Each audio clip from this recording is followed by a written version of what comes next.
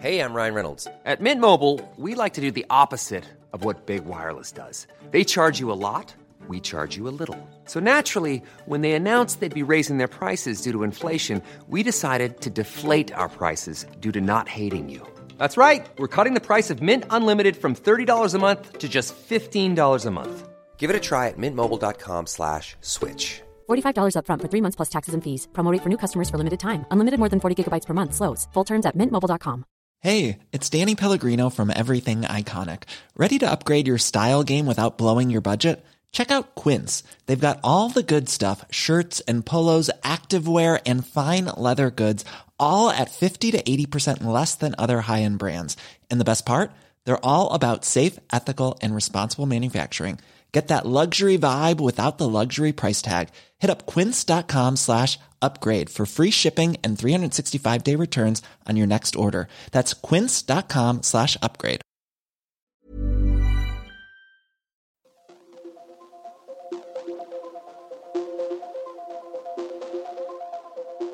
I sometimes used to wonder, what would I do if one day one of my daughters just disappeared? It happens. I asked them if they did public appeals and things like that, and they said that in those days that just didn't really happen.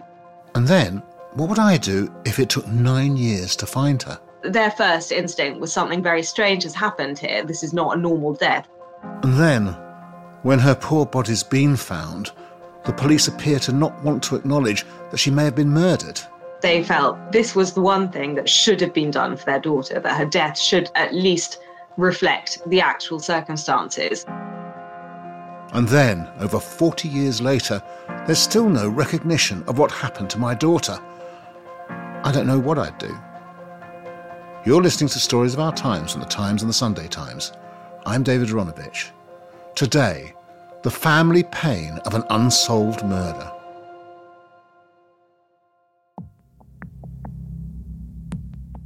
This is a story about a couple whose daughter died 40 years ago, and they've spent 40 years trying to find out what exactly happened to her and to get the answers that they need.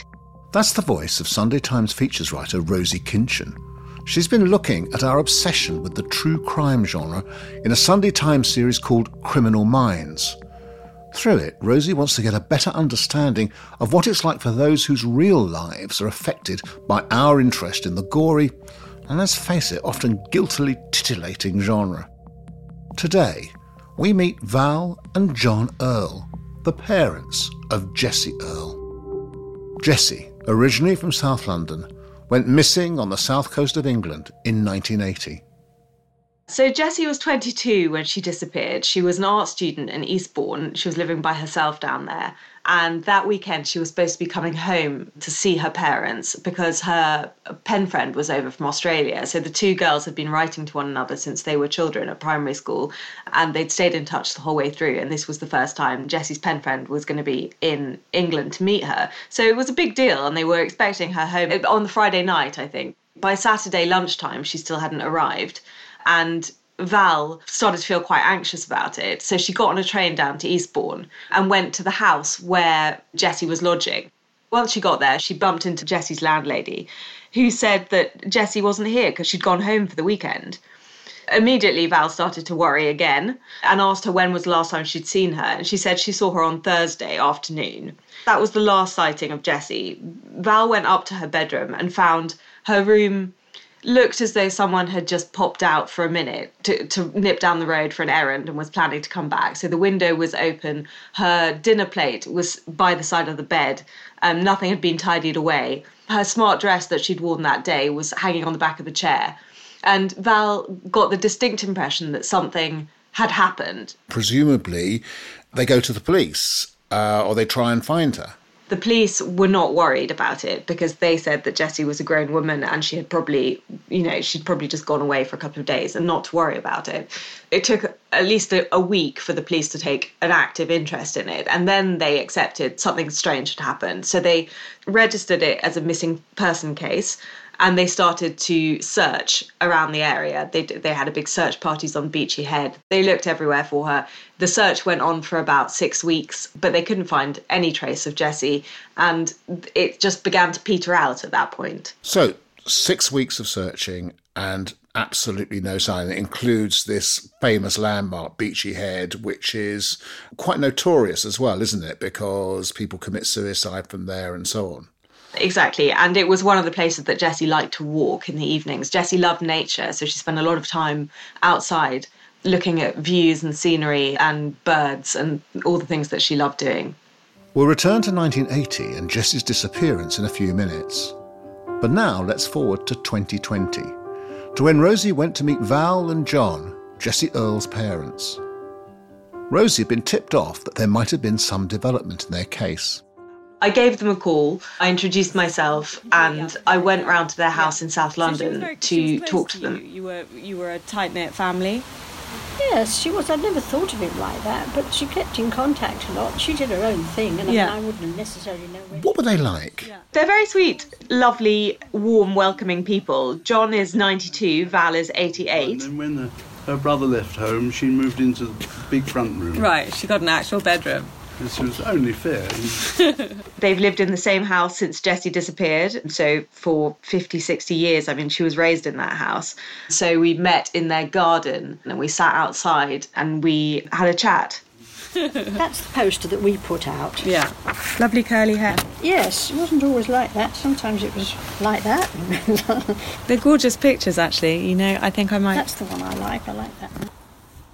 Their emotions about talking about the case were not at all what I expected them to be. I think they were more worried that they were boring people. The story still matters to them, but they sometimes struggle to understand why it should still matter to other people. And they've talked about it for so long now. They've struggled so hard to find any answers that they expect other people to have lost interest in it. In a way, what are they, slightly apologetic about telling this story? They sound in a way what people call classic British types. I think that's exactly right. They don't want to make a fuss. They're not the sort of people who... They're not brimming with... I mean, I found them remarkable in many ways, but they're not angry people. They're philosophical, forgiving, kind people, and they've been through something extraordinarily difficult, and they've dealt with it with remarkable dignity. So, back to 1980. Val and John are distraught. What parent wouldn't be? And desperately hoping the police will help find their daughter. But not much seems to be happening. I asked them if they did public appeals and things like that, and they said that in those days that just didn't really happen, that the police did what they could and then sort of very apologetically parked it, as it were. So they were left with their daughter missing and no idea what had happened to her or where she had gone. When they decided that, she was a missing person, I said, would you put a leaflet out? No, they didn't put a leaflet out. We had to put our own leaflet out. Right. And is that what you did? That's what we did, and we printed hundreds of them.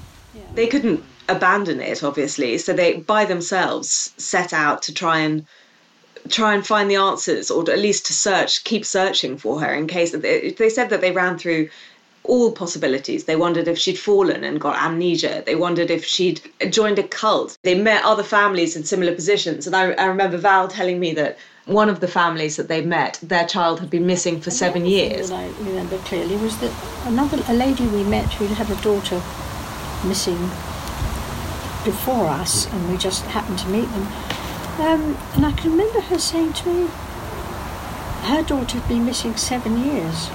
And I can remember thinking, we couldn't live 7 years. Couldn't live 7 years, couldn't live 7 years. This was only a few weeks for us. And Val said she remembered talking to her and thinking, we just couldn't survive 7 years. I mean, it's not possible to survive 7 years without knowing what's happened to your child. That was when they were a few weeks in, and actually it would turn out to be 9 years before they found anything. I presume over time they themselves got pretty desperate. John said that he remembers reading newspaper articles. I mean, he said the compulsion is to read everything and to search everything. You're reading stories about terrible things that are happening to other people and wondering if that might be what's happened to Jessie too. And John said, he remembered reading one story about a person who'd been kept in a sewer, like they'd been taken for hostage and kept in a sewer. Abducted and hidden in a sewer. Right. And he remembered thinking, if that's what's happened to her, I'd rather she was just dead. Really horrible cases, and you thought, my God, if that's happened to her. The alternatives were just awful. But the body of Jessie turns up 9 years later in 1989. How did they find out? It was a bank holiday weekend in 1989. Val was listening to the radio and heard a news report that they had found bones on Beachy Head. Val immediately thought it could be Jessie, so she called the police. She said, "This is who I am, this is my interest in it." Yeah, so I rang the police immediately, and they said, "Oh no, it's a man, probably a man anyway, Right. but it'll be a little while." I said, "Well, look, we're going to Paris tomorrow. What should we do?" And that she explained to the police that she and John were planning to go to Paris for that weekend. I think John had work. And the police said they were sure it was a man. So the Earls set off for Paris as advised by the police. And while there, they receive a phone call from the Sussex force. The body is not that of a man. It's now thought these are indeed the remains of their daughter, Jessie. But we advise you not to come straight back to the UK, say the police, because the media are now camped outside your home. So they spent that weekend walking around in Paris in a bit of a daze, thinking about how their life was going to change, all the things they wouldn't have to do that they'd been doing for 9 years. When they got back, they made their way up to Eastbourne. They saw the area where Jessie's body had been found. They saw how dense the undergrowth was, and they realised that something very odd had happened because there was no clothing left at the scene at all. We knew that Jessie all the time wore a ring and a watch. Yeah. No ring, no watch, no clothing whatever. The ring and the watch that she always wore were gone. The only item of clothing was a bra that was tied in a knot. Except for one article, the bra, Right. which Val recognised at once as Jessie's. Right. Because that brown was bra- fashionable at that time, and it was a very small brown bra. Yeah. And it was Marks tied in a Spencer's. knot. Their first instinct was something very strange has happened here. This is not a normal death. What was Jessie doing in this thicket and what's happened? But they also noticed that the police didn't seem to be asking those same questions, or at least didn't seem to be interested in pursuing it as a suspicious death. The senior officers said we will not refer to it as murder. It's still a missing person. So they're simultaneously getting two messages. One, that there's some real strangeness about this death, and they're getting that information largely from the police. On the other hand, they're getting the impression from the police that in some ways they're not too bothered about it. Well, they were very keen not to talk about it as a murder investigation. Val and John were sort of thinking this is very odd because she's not missing now. We know where she is. They say now that they were quite naive. Their view was to let the police do what they were going to do and to sort of step back from it all. And looking back on that moment, what do they now think the police were doing or was going through the police mind? Because it does seem strange. They think that they had other reasons for not wanting an unsolved murder on their books. We have our own reason for that. I still think that they don't like unsolved murders in Eastbourne. And so they were keen to not have Jessie's death classified as murder. When you do actually find the body, you have to have an inquest. When did that happen and what happened there? The inquest happened the following year in 1990, and I think still at this point, Val and John were fairly sure that the police might not have solved what had happened to Jessie, but that the inquest would record the fact that it was a suspicious death. They felt over the course of the inquest that the police were not taking that line at all. And at one point, John says he got so frustrated that there was a young sergeant at the time who they'd built up quite a good relationship with. She was being questioned. I asked her straight, what do you think happened to Jessie? She was in the witness box. And she turned to the coroner and said, may I answer that? And he said yes. John said, what do you think happened to Jessie? And the sergeant said, She said, I think Jessie was murdered. I think Jessie was murdered. That did not appear on his report of the inquest. Why not? Nothing. The only words on the report of the inquest were open verdict. The inquest, when it came to an end, recorded an open verdict. What does it actually mean? It means there are unexplained questions around the circumstances of the death, but that it isn't necessarily suspicious. It's not a killing. It's not an unlawful killing. Jessica was naked except for her bra, but police were unable to identify how she died. An inquest returned an open verdict. So an open verdict means there's something wrong with this, but we don't know what it is, but we're not going to go so far as to say it's an unlawful killing. And yet the police sergeant in that same inquest, and the suspicions also of the parents are, yeah, it's pretty clear it's a murder. And at this point, for the first time, the Earls felt really, really devastated and really let down by the system. From the moment I saw that death certificate, I thought, this is not fair to our daughter. We must get that altered. Yeah. I didn't know how. Yeah. But that's all we've been living for since. We've got a death certificate that just says Jessie Earl dies and the date, unknown causes.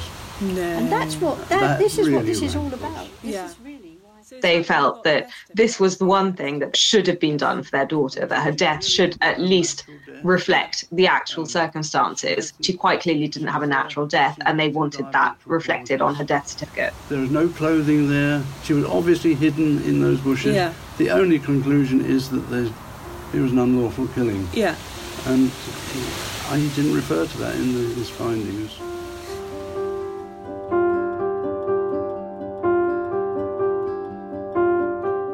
In just a moment, we'll look at how things turned out for the Earls in their decades-long quest to get an acknowledgement of what happened to their daughter. But before that, get to the heart of the stories like this and many, many more that matter every day with the Times and the Sunday Times. Subscribe today and enjoy it 1 month free. Visit thetimes.co.uk/stories of our times.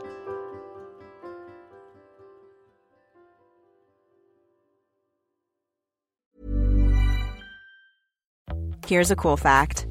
A crocodile can't stick out its tongue. Another cool fact, you can get short-term health insurance for a month or just under a year in some states. United Healthcare short-term insurance plans are designed for people who are between jobs, coming off their parents' plan, or turning a side hustle into a full-time gig. Underwritten by Golden Rule Insurance Company, they offer flexible, budget-friendly coverage with access to a nationwide network of doctors and hospitals. Get more cool facts about United Healthcare short-term plans at uh1.com. It's that time of the year. Your vacation is coming up. You can already hear the beach waves, feel the warm breeze, relax, and think about work. You really, really want it all to work out while you're away. Monday.com gives you and the team that peace of mind. When all work is on one platform and everyone's in sync, things just flow. Wherever you are, tap the banner to go to Monday.com. Ryan Reynolds here from Mint Mobile. With the price of just about everything going up during inflation, we thought we'd bring our prices down. So to help us, we brought in a reverse auctioneer, which is apparently a thing. Mint Mobile Unlimited Premium Wireless. How to get 30, 30, bit to get 30, bit to get 20, 20, 20, bit to get 20, 20, bit to get 15, 15, 15, 15, just $15 a month? Sold! Give it a try at mintmobile.com/switch. $45 up front for 3 months plus taxes and fees. Promo rate for new customers for limited time. Unlimited more than 40 gigabytes per month. Slows full terms at mintmobile.com. 1990, and Val and John Earl are left with an open verdict at their daughter's inquest, despite being told by one of the police officers that they now think it was murder. It's been a decade since Jessie first went missing in the south coast town of Eastbourne, and the Earls feel let down by the coroner's verdict. But what can they do? So, another 10 more long years go by. And then... In 2000, they get a call out of the blue from a police officer saying that they are going to reopen Jessie's case. They reopened the case voluntarily, no pressure from us. In 2000? Yes, that's right. We received a phone call from an officer that we knew from the previous occasions. They were reviewing cold cases. There was enough evidence in Jessie's case to make them think it hadn't been resolved properly. So they decided they were going to revisit it. This time, with the cooperation of her parents, all of the pictures and all of the evidence stuck up on the walls like you see in television programmes, the Earls said. As soon as they opened the case, reopened it, they recategorised the file as Jessie Earl murder. They felt for the first time that someone was taking a serious interest in what had actually happened to their daughter. From that minute, word made all the difference. You felt finally, it definitely made a difference. It made a difference to what they did. It made a difference to how they thought. And so the file had been reopened as Jessie Earl murder, effectively. Where this change of heart, if you were in a drama, you'd say a new broom had come into the police station and started looking at these things and said, no, we can't possibly carry on with this thing that happened before, we've got to change our minds. But life tends not to be like it is in the drama. So what was the explanation for why things had changed? I'm not sure that they were ever given a particularly thorough explanation. The police told them there were loose ends in this case and they wanted to try and tie them up. That's what they started doing.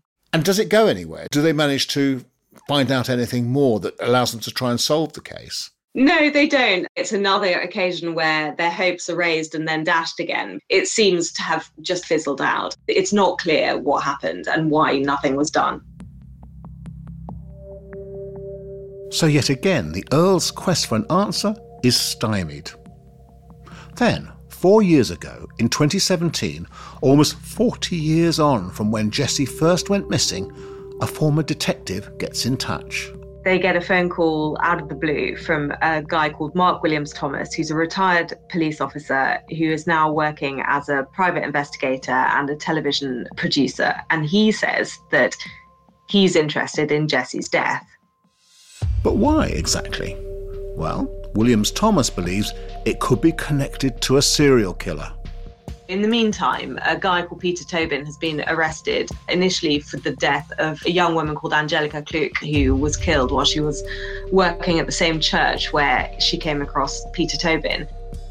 In 2007, a Scottish odd job man called Peter Tobin had been charged with the murder of a Polish student, Angelica Kluck. Kluck and Tobin had both been working at a church in Glasgow when she was raped, murdered and buried under floorboards. Shortly afterwards, the remains of 2 other teenage girls, missing since 1991, were found interred at his former home in Kent, and he was convicted of their murder. It's believed Tobin had other victims. And Peter Tobin, according to Mark Williams-Thomas, was in the area of Eastbourne at the same time that Jessie was killed. That is suggestive, at least. What did the parents think about this? Val said that her initial response was, "We're not doing this again." At first I wasn't, no, because I said, we're not doing this anymore. And they didn't want to dredge it all up again. I thought other people would be bored. It seemed to me we'd been talking about it forever. Yeah. But they agreed to meet Mark Williams-Thomas. They let him come round, and they said that there was something about him that they liked. I was very impressed with Mark. Yeah. He seemed sincere. He wasn't sensationalist. He was interested, and he'd done his homework. Really well researched, and he had a very strong theory as to what had happened. And Val said actually listening to him talking, it was the first time she could actually think, well, yes, actually, I could see how that would have happened. There were a lot of things that just didn't wash with Jessie's character. But the idea that she could have been up on Beachy Head and he might have approached her, she wouldn't have walked away. She was polite and inquisitive, and she might have easily chatted to him. And also, they talked about the inquest and the coroner's verdict and how upset they were. Yeah, they were just as put out as we were. Of that coroner's finding, he said, this is wrong. Yeah. And they said, but of course there's nothing we can do about that. And Mark said, well, no, actually, there is something you can do about that. He said, well, we can't put it right. And he said, yes, you can. It can be done. Right. It can be done. It's very difficult, but you can apply to have a coroner's verdict overturned.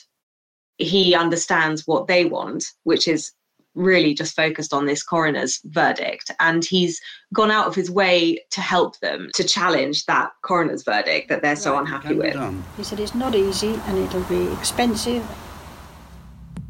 But Mark Williams-Thomas has the resources, or knows how to get them. He hires a QC and a barrister after helping the Earls crowdfund. The legal team visit the Earls' house and immediately comprehend the couple's long-held frustrations.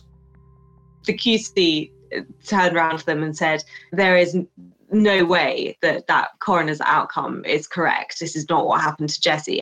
And did they get a result? They've had a positive response. The Solicitor General has said, I concluded that the initial investigation was insufficient and further lines of inquiry should have been pursued. It is in the interest of justice the application for a new inquest be heard by the High Court. So this is very rare, and it paves the way for them to be able to hold a new inquest into Jessie Earl's death.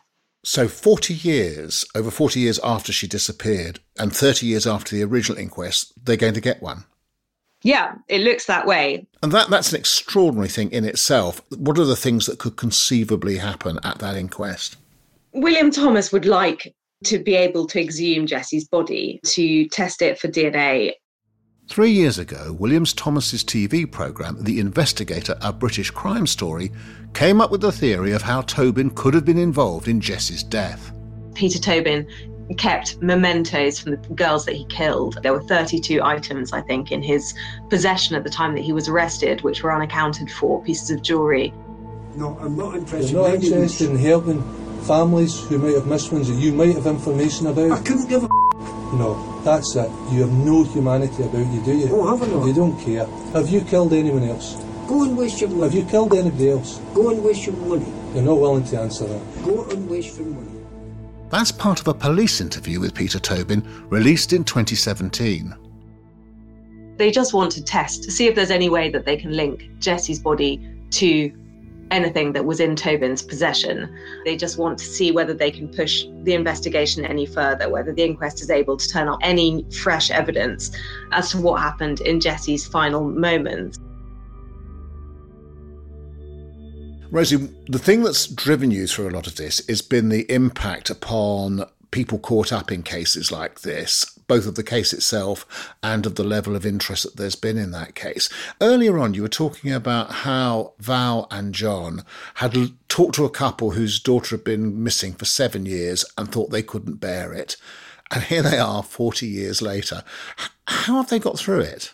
Yeah, I mean, I think that they've done it in the most amazing way. They talk about Jessie and they obviously enjoy remembering her and telling stories about her, but they are at peace with what's happened to her. They're remarkably philosophical about the whole thing. Val says, well, what else could we do? But actually, there are lots of things they could do. There are lots of people who become angry and bitter and tormented by it, and you can forgive them for doing it. You can understand it.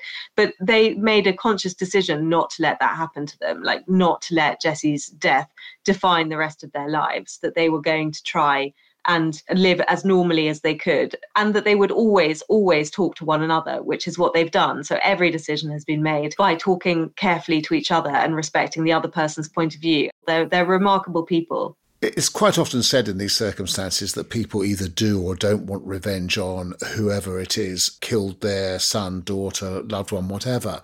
Did you get any impression from them, whether of what their attitude was, if indeed it was murder, as seems likely, towards the person who killed a girl, a young woman who had done nothing to anybody and was their daughter? I almost found them surprisingly devoid of any sentiment of vengeance or anger at all. They're not even that troubled by whether or not it is Peter Tobin. Quite frankly, we are not hugely concerned about whether it was Tobin or some other person. Yeah.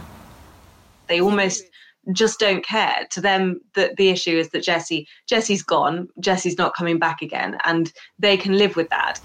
For you, it's about correcting the... To us, it's well, I think correcting at injustice. this stage, it certainly is. I mean, on the other hand, if it wasn't Tobin, then it was somebody, wasn't it? Yeah. They can understand why it would be nice to know what happened, but they themselves are not driven by that at all. At the moment, the death certificate says unknown causes, and that's what really upsets them. The only thing really that has been driving us on at all is the feeling that she was unjustly treated. Yeah. The cause of her death is not unknown. Yeah. Val's interested in genealogy, and they know that they're getting elderly now, and they want to know that this piece of paper that they're leaving behind accurately reflects what happened to their daughter. They don't want it to be just a blank slate to go down as a mystery. I mean, we do quite a lot of, family history and know about the family and that. It'll be nice for people in the future to know what happened. It looks as though no one's ever troubled to find out what happened to Jessie, and that's not true. Rosie, you're a mum. I'm a father of 3 young women. I've listened to this story and I feel very emotional about it, about what they've been through and their daughter. How do you feel? I came away feeling slightly shell-shocked by it, actually, because I think that there are instances of people going through something that's so terrible that you can't quite process how and if you could ever manage to do the same. Was there ever a feeling of guilt if you allowed yourself to get on with life too much? Because she's still out there somewhere. We decided right from the outset we've got to live normally. Yeah. The only way to cope with this at all was not to be knocked over by it. You were working, weren't you? You were working. I was working, yeah. Yeah. Val and John are just really happy, lovely, warm people. And it seems remarkable that humans can go through something so terrible and still come out so good. Do you feel you could? I don't feel I could. No, I don't think I could. No, I think I'd fall apart. And I'm sure that there have been moments over the years where they've been broken with grief, but it is amazing to see them still solidly together, you know, and so happy. And you think, wow, these people are special. Did you celebrate birthdays and things like that, or did you just leave the whole thing? I don't think we've ever done that, right, so yeah. we're not able to. And we never had shrines or anything. Yeah, like that. you just wanted to move on. It was our 68th wedding anniversary, and we didn't even remember It was last till the week. next day. We think we'll stay together now. You've made the decision. We're giving it a try.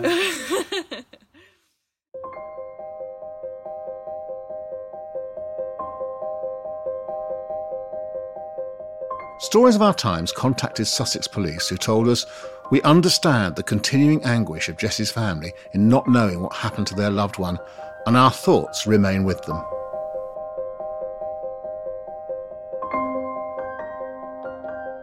The new inquest into Jessie Earle's death has been granted, but as yet no date has been set. Peter Tobin denies any involvement with her death. Val Earle is now in her late 80s, John Earle in his 90s. It's been 41 years since 22-year-old Jessie disappeared in Eastbourne.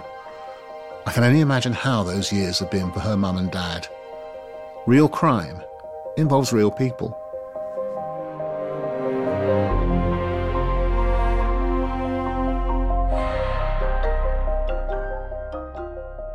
You've been listening to Stories of Our Times with me, David Aronovich, a podcast brought to you thanks to the subscribers of The Times and The Sunday Times. My guest today was Rosie Kinchin, features writer at The Sunday Times, and you can read more of Rosie's Criminal Minds series at thetimes.co.uk or in print on Sundays. The producer was Will Rowe, the executive producer is Poppy Damon, and sound design was by Carla Patella. If you have a story you think we should be covering, an idea for a future episode, or thoughts on what you've just heard, you can send us an email by writing to storiesofourtimes at thetimes.co.uk. See you again soon.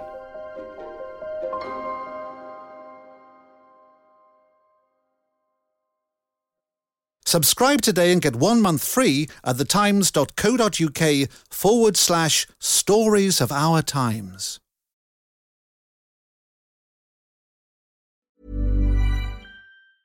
Planning for your next trip? Elevate your travel style with Quince. Quince has all the jet-setting essentials you'll want for your next getaway, like European linen, premium luggage options, buttery soft Italian leather bags, and so much more. And is all priced at 50 to 80% less than similar brands. Plus, Quince only works with factories that use safe and ethical manufacturing practices. Pack your bags with high-quality essentials you'll be wearing for vacations to come with Quince. Go to quince.com/pack for free shipping and 365-day returns. When you make decisions for your company, you look for the no-brainers. And if you have a lot of mailing to do, Stamps.com is the ultimate no-brainer. It streamlines your processes to make your business more efficient, which makes you less busy. Mail checks, invoices, legal documents, and everything you need to keep your business running with Stamps.com. Seamlessly connect with every major marketplace and shopping cart. Schedule package pickups and see your cheapest and fastest shipping options from different carriers, with rates up to 89% off USPS and UPS rates. And with the Stamps.com mobile app, you can take care of mailing and shipping wherever you are. Make the same no-brainer decision as over 1 million other businesses with Stamps.com. Sign up with code PROGRAM for a 4-week trial, plus free postage and a free digital scale. No long-term commitments or contracts. That's Stamps.com. Code PROGRAM.